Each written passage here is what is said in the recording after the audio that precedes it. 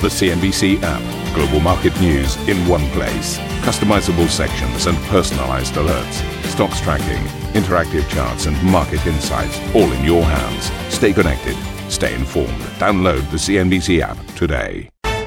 Good morning, everybody. Welcome to the program. This is Squawk Box. Let's get into your headlines. The major U.S. averages gained more than 10% over the week.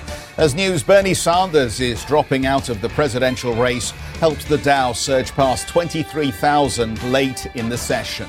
Fed minutes show officials see the economic outlook as, quote, profoundly uncertain and plan to keep rates near zero until the virus impact has been weathered.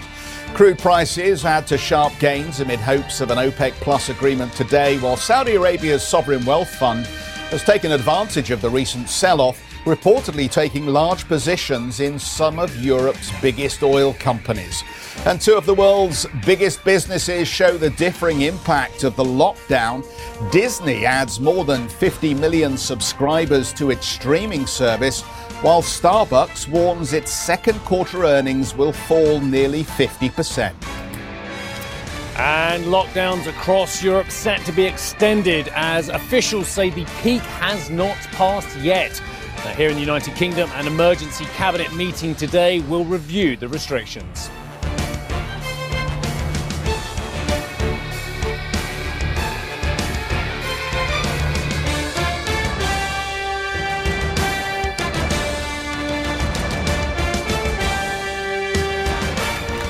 So what an interesting combination of stories we've got for you today. And let me just pick up off of what we said in the headlines there about how there are differing outcomes for businesses at the moment, depending on exactly where they exist in the life of the individual. And obviously Disney, one of those rare businesses that's actually benefiting from the lockdown at the moment, adding 50 million subscribers. But I think Starbucks, more typical of the kind of announcements we're seeing. You'll have seen McDonald's as well saying that they were impacted on the first quarter. They saw a 20% reduction in their business. But Starbucks, I think, with that really big suggestion that they're going to see quite a significant halving of some of their revenue lines as we see this crisis roll forward. But you know what? It hasn't stopped the major US indices grinding higher here. And there were a couple of pieces of information yesterday that helped. Obviously,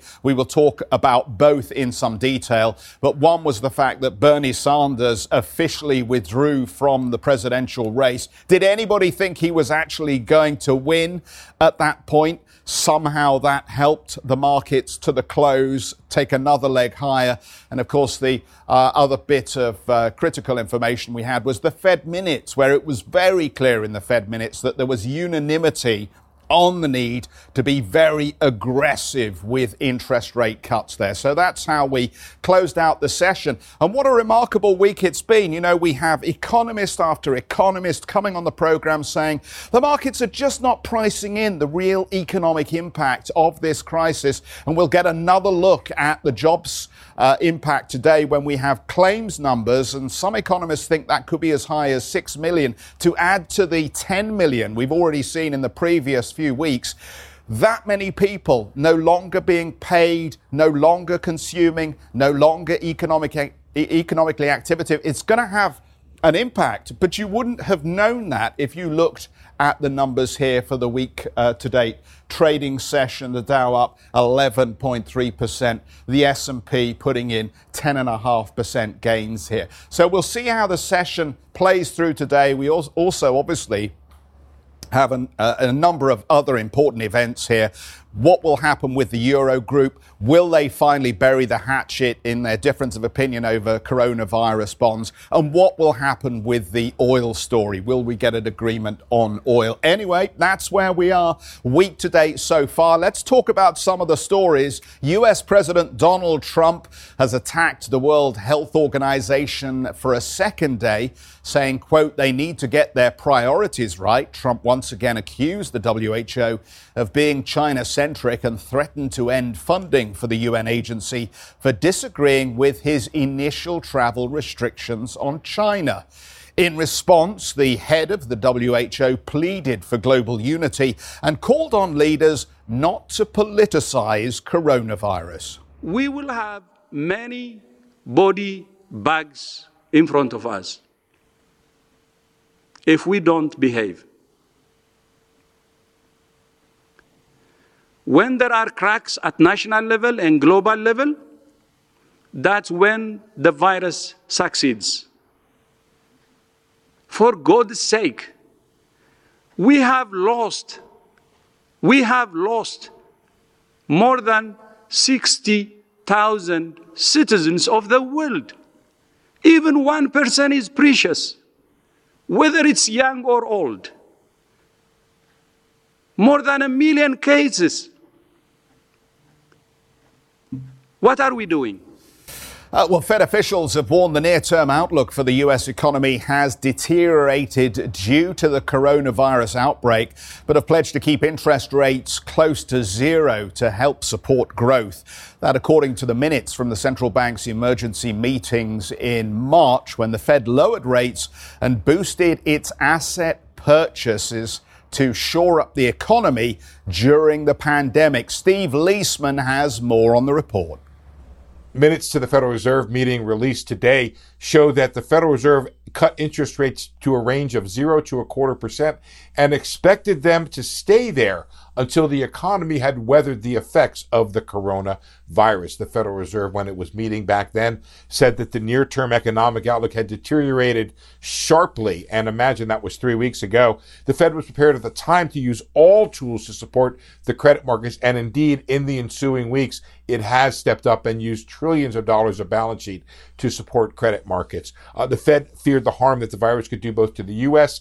and to global economies, including the pandemic impairing consumer spending and consumer confidence. Of course, this was 3 weeks ago, and a lot has changed since then, but still it showed the concern at the Federal Reserve at that time had elevated to a point of cutting rates to near zero, and a willingness at that time to use all the available tools to support the economy. And indeed, Fed officials saying there is more they will do than what they've already done.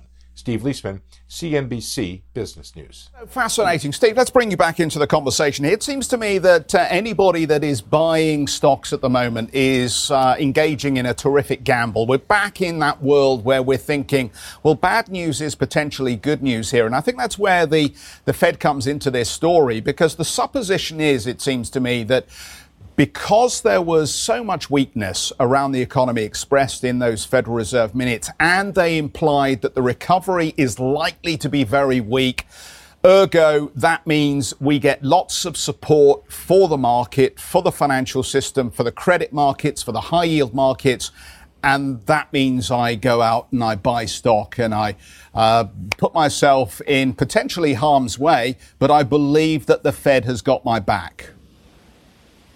Yeah, I think there's so many points loaded into what you just said. Good morning to you, my friend, by the way. We're at the end of a very long week, so let's just go with it for now. Look, I read the statement from the FOMC, then I read it again, and people don't want to hear this. In fact, the FOMC doesn't want us to say this kind of thing, but they don't know any more than you and I do at the moment, and that's the truth. We always expect central banks and authorities and regulators to give us a hand on the shoulder and say, don't worry, guys, we've got this. Whether it's Draghi, whether it's Yellen, whether it's Bernanke, whoever it has been historically, it's like, we've got this, guys, don't worry. But when you look at what they said about the lack of clarity, here we go again, viewed the near-term US economic outlook as having deteriorated sharply in recent weeks, and here's the point, and having become profoundly uncertain. The timing of the resumption of growth depended on the containment measures put in place, etc., etc., etc. They don't know any more than we do about what's going to happen next. They don't know, because they are central bankers, about the projection of this coronavirus, of the length of the lockdowns, of the success of what Andrew Cuomo and team are trying to do in New York and elsewhere around the globe as well. So they are in the dark, but all they can do is saying, we are going to flood the market with money. We're going to try and keep dollar liquidity for the US and globally in place. And we're going to try and stop people defaulting as much as possible, whether you're a small business or a large corporation. We're going to try and keep the cash flowing from Wells Fargo, from JP Morgan, the other big financial institutions as well. But they don't know how long this is going to last and how quickly they're going to have to pull away some of these measures as well, and how much they can afford to do and how much the markets are going to tolerate as well. The other point I wanted to raise, though, is what you said about investors dipping their toe in the dark. And you know it's been one of my constant thematics out here that being a trader and being an investor are two different things. But if I may indulge and tie this together with another one of the key stories overnight, Saudi's investment fund has been buying stakes in key oil majors, so we understand. Again, I haven't looked too much into the details, but I've seen the same headlines that we've been talking about on Capital Connection and Squawk as well. They are investors. They're not trying to trade the market. And of course, they are potentially trying to diversify their economies as well. But they are investing in oil companies. And of course, they have their oil assets anyway, that they think over the cycle, over a longer term, are worth investing in.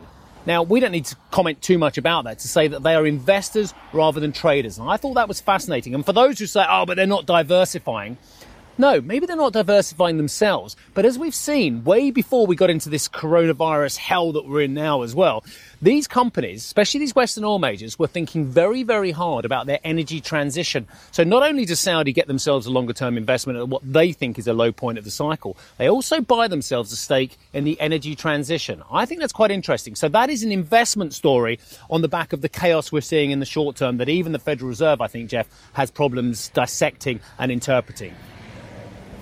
Yes, but diversification, and I know you kind of pushed it to one side and you focused on the oil investment, but isn't there that danger here that there is just that doubling down on the same investment? We know Saudi is very dependent on its own energy revenues here, and by putting more money into oil companies, aren't they effectively just narrowing their opportunity to diversify their risk? We don't know how quickly coming out of this the move will be away from carbon-based energy into renewables, whether we've slowed the pace or whether ultimately the experience of having clear skies for a change around the world might encourage that pace to quicken at this point. Isn't there a concentration of risk now for the Saudis? I think there is anyway. I think the NEOM and other investments haven't necessarily worked out. We've looked at a lot of people who have tried to diversify and look at other things, and it's a slow, long process. I'll have a bet with you, Jeff, but the time you and I retire from CNBC, which hopefully I think we're due to retire in about 30 years' time, there will still be a significant amount of hydrocarbons, whether it be gas, whether it be clean gas, carbon-free gas or stripped-down gas, what have you, whatever the products are. I'll have a bet with you that hydrocarbons are still a large part of the energy mix. Maybe not as much as they are now, but when we're retiring, 2050, I think you and I are retiring, then I would suggest to you that hydrocarbons will still be in abundance in a world which potentially will have a larger economy and a larger population. And that's the key, isn't it? The larger population and the larger economy, a lot of it will be coming from emerging. A lot of it, apparently, is going to be coming from Asia. 30 years. Have you seen the pension recently? I suspect we need to add a decade to that, my friend.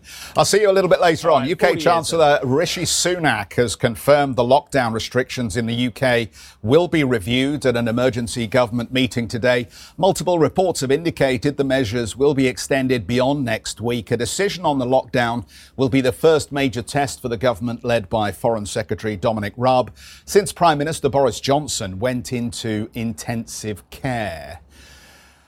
OK, UK GDP, it says. All right, I better have a look for this. The expectation was that we were going to get a 0.1% number. The number that we've been delivered for February, 0.3%. On the month number, 0.1%. So the year on year was plus 0.3% year on year. The poll was plus 0.5%. The February number was 0.1% on the previous 3 months and a negative 0.1% on the month. Let me just drill into this, actually, because there's fascinating statistics on how this breaks down. The construction output, negative 2.7% year on year. Manufacturing output, negative 3.9%, and industrial output, negative 2.8%. Services output, plus 1.1% here. So services resilient in February, but everything else effectively in negative territory. And I think it just reiterates the message that the UK economy actually was grinding to a much slower speed even before the full effect of coronavirus came out. And perhaps, Steve, that partly explains why the government is looking very closely at how quickly we might be able to remove some of these restrictions.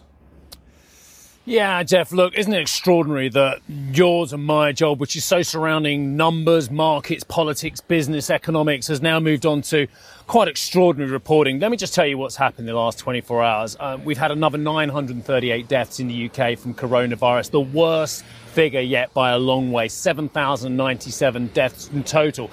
Horrendous figures and death toll as well, and societal damage as well.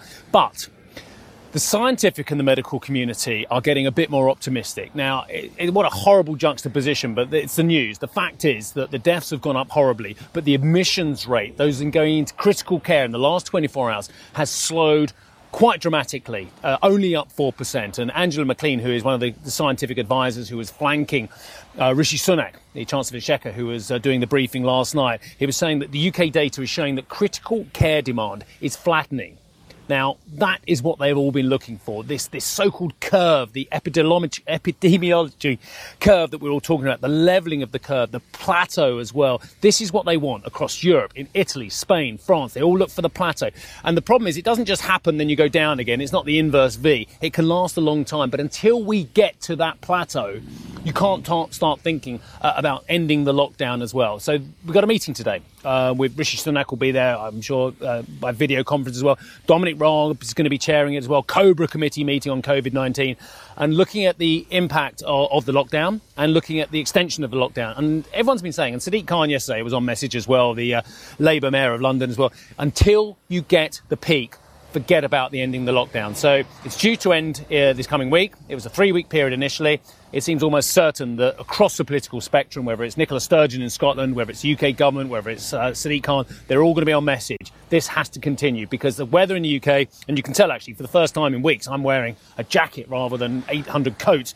The weather's getting good. It's going to be 20 odd degrees this weekend as well. And the last thing they want is big social gatherings, which is going to delay the hitting of that peak and then getting over the other side. So a long way to go. I just if you'd indulge me as well, because I've moved to a parliamentary shot behind me, and I think the Westminster shot is absolutely fantastic as well. But the reason why I'm here is because I can show you two things as well. And I do want to say there has been improving news over Boris Johnson overnight as well. The news is he's engaging positively with the clinical team. He's sitting up in bed and he is improving. And the reason why I just want to show you, and I think pictures, well, they're worth 1,000 words, probably more than 1,000 words from me, is because you've got Parliament there, the seat of power in the UK. And look where we are. And there you go. Boris Johnson, hopefully improving, hopefully up in bed, hopefully watching CNBC this morning in St Thomas's Hospital behind me as well. So you can see just how close to Downing Street, to Westminster, the Prime Minister was rushed over, of course, Sunday evening as well, in condition worsening. People were very worried originally. Now in ICU, hopefully on the mend, as indeed we hope for all those people who tragically found themselves in ICU. Back to you, Jeff. Indeed. Thanks, Steve. Caught in the crossfire, how is the OPEC Plus oil war impacting individual exploration companies? We're going to speak to the CEO of Enquest. That's Amjad Basezu. That's a first on CNBC interview. We'll leave you with a look at how the Asian markets are faring. We'll see you in a moment.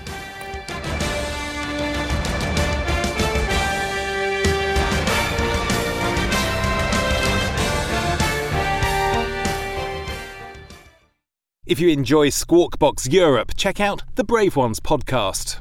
The series explores the rise of some of the world's most successful entrepreneurs. Through exclusive interviews with family, friends and colleagues, the Brave Ones podcast features stories of determination, resilience and ingenuity.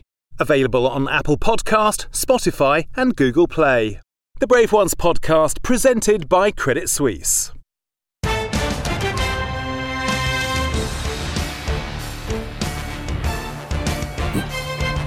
Welcome back. Saudi Arabia's Public Investment Fund has reportedly built up a $1 billion position in some of Europe's largest oil companies. The Wall Street Journal reporting the Kingdom's Sovereign Wealth Fund has used the industry sell-off as a buying opportunity to take stakes in Shell, Total, Eni and Equinor. The report doesn't specify how the funds are divided between the four companies, which haven't commented on the report. Crude prices are adding to sharp gains made yesterday amid further signals OPEC Plus oil producers are nearing an agreement to cut output by at least 10 10 million barrels a day at a virtual meeting later today. Hadley is with us for more on the prospects. Hadley, lots of rumours, lots of speculation from the Algerian minister and so forth. What do we think is going to happen? It's really anybody's guess at this point, Jeff, and I think that that's being reflected in on the commentary that you're seeing, not just from analysts, but in the asides, frankly, from those directly involved in what's going to happen later today around 10 a.m. Eastern time, just a few hours from now, actually. This is going to be a virtual meeting of OPEC Plus producers. We're talking about all the folks that we usually see in that scrum in Vienna, and we're also talking, of course, about the Russians, and whether or not the Russians and the Saudis are going to be able to get together on this one is the big question. And then further to that, whether or not the United States will be able to weigh in tomorrow when the G20 convenes a similar meeting of energy ministers. Now, when I've spoken to the folks here in this part of the world, they've essentially said to me, this was a move by Saudi Arabia where they essentially went off the reservation. Nobody here was prepared for what it was that they were going to do. And we've seen that reflected in the prices. And we've seen that reflected, frankly, in the upping of production here in these petrodollar economies right here in the Middle East. But what happens if there is no agreement? You remember back in March when all these folks were meeting in Vienna, they came spectacularly close to a deal and failed to get one. I asked Helima Croft with RBC Capital Markets. Listen in to what she had to say. I think we could easily get to a situation where if the Russians were to say, look, Saudi Arabia, you have to use a benchmark of your January production levels, or to the United States, it's not good enough simply to count what CapEx is going to do to your production, your cuts there. You need to make a mandated cut. If those are the Russian terms, this could really fall apart. And again, prices could go to the teens, and then we will be looking at a situation where U.S. producers will have to cut. I mean, ultimately, producers are going to have to cut production. It's just a question of, is it going to be a coordinated cut, or are the higher cost producers going to have to shut in first? Now, we're talking about potential cuts here of between 10 and 15 million barrels per day. That's essentially what I've been hearing from folks in this part of the world. One of the other questions, of course, has to do with the United States, whether or not we'll see any kind of coordinated action from the U.S., whether that's even legal. Certainly, U.S. President Donald Trump has weighed in on this several times in those very, very long press conferences he's been having from the White House of late. And he said over the last 24 hours that, we don't need a coordinated cut, he said, because they're already cutting back due to lower prices. And of course, that has major implications for CapEx and for what's going to happen next with regards to the wells. There have been questions about whether or not the shale investment is going to really fall off a cliff here. And certainly it's been doing that already over the last couple of years, depending on which of these companies and investors, these producers that you speak to. So a lot riding on this meeting in just a few hours from now, Jeff, and we're going to bring you all of the latest as it begins. Terrific, Hadley. Thank you so mumuch for that. Let's have a quick look at the EnQuest numbers then. So the figures we're getting, this is 29 view and then an outlook for 2020. Group production for 2019 up 24% over the 2018 numbers. This is an oil business, of course. Revenue coming in at $1.7 billion. V's the $1.2 billion for 2018 and an EBITDA of just over $1 billion here. Importantly, I think the group has also begun to adjust its cost picture for 2020. They're now targeting $190 million of operating cost savings in 2020. Let's bring in Amjad Bousezu, the CEO of EnQuest. Amjad, very good morning to you and thanks for joining us this morning. Obviously, we're fascinated by 2019, but clearly 2020 is what everybody's looking at now with this coronavirus issue. How strong do you think you can keep the business for 2020, given the risk around coronavirus and this glut of supply in the market? Well, thank you, Jeff. 2019 seems almost a decade away, given all the changes since last year. I think we've taken steps to make sure that the business is very resilient. We've cut our costs quite significantly on the operating side, from about $525 million to $335 million for this year. That is a very large reduction. We've also reduced our capital expenses to about $120 million, almost a 50% reduction in capital. So our business is resilient now at $25 a barrel for the remaining part of this year and roughly $27 a barrel into next year. That means it's cash flow break even at these much, much lower levels. Our operating cost has come down also significantly from the low 20s, 22 last year, to $15 a barrel this year, and $12 a barrel next year. So extremely resilient. Now, the free cash flow numbers include also capital costs, abandonment costs, taxes, interest that's paid, everything else that we have to include within our cash flows. So we are very resilient in these lower oil prices. And the reason we have restructured it the way we have is we wanted to be managing the company into a sustained low oil price environment. Amjad, there are three curves out there, and the world is obsessed by one, of course, which is the demand side, possibly by the supply side. But I want to look at the cost side as well, because only if the costs can get down can spending be kept up at these levels. What's happening to costs in the industry at these levels as well? Because if the industry can control the costs, then, of course, things get a lot more profitable at these lower levels if we're going to stay here for longer. I mean, I think the service industry has been through a long cycle of a downturn. I think margins are quite depressed already. I think there will be some incremental additions to some lower costs. I think we were looking at some incremental increases over the last 12 months in some sectors. I mean, the drilling rates have gone up probably 20 to 40% in terms of drilling rates. Other rates have been going up 10 to 20%, but I don't think there's really much, Steve, in terms of the service sector. That sector has been hit very hard, and I do feel that we still have overcapacity in the service sector, and we'll see a significant decline in that sector now that the capital costs have come down significantly.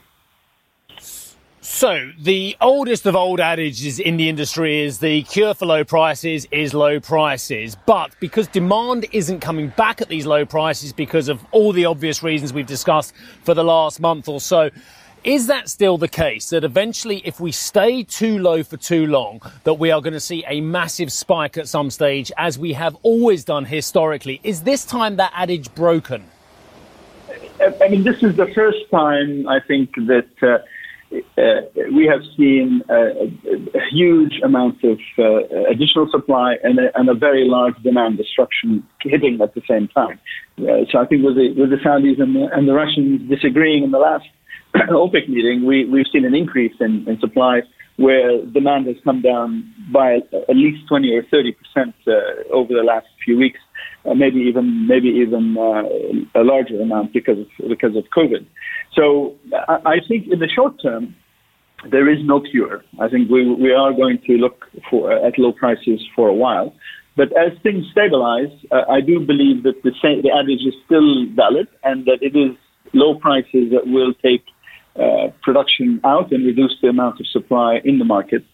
We've seen yesterday on the EIA's probably one of the largest, actually the largest decrease I've seen in the U.S. production. Production is down 600,000 barrels a day, week on week. There are many factors associated with that, COVID included, but I do believe that shale industry is struggling for capital, but also the realizations for inland crudes like Midland and in Canada are in much lower than what we see as waterborne crude. So it's $5 a barrel for Canada, $10 to $15 a barrel for Midland inland crudes. So realizations for inland crudes have come down significantly, and those will shut down significant production. Amjad, just looking to the future here, obviously we will come out of this and we will see perhaps a steady pickup in economic activity. But the governments will be looking to restock coffers after spending so much to try and ameliorate the impact of this coronavirus. Are you fearful perhaps that the energy companies may be an obvious target? It may be perceived as politically acceptable to ramp up taxes on businesses like yours around the world. What do you think may happen? I mean, unfortunately, our business, the energy business, is not a place that generates a significant amount of profits, especially at these lower prices. So I think it'll be difficult. I mean, I'll pick the North Sea, for example. It'll be difficult to see too many companies that are making significant cash flows or significant profits, in the near term, given the price structure that we have today. Indeed, I mean, the tax revenues on the North Sea, when the rates hadn't changed over the last, say, 7 years, had gone down from probably £15 billion to around £1 billion a year before last, when figures were available. So I'm not sure there's a large kitty there to access. Thank you for listening to Squawk Box Europe Express. For more market-moving news, you can head to cnbc.com. Or join us again on the show with Jeff Cutmore, Steve Sedgwick and Karen Cho, weekdays on CNBC.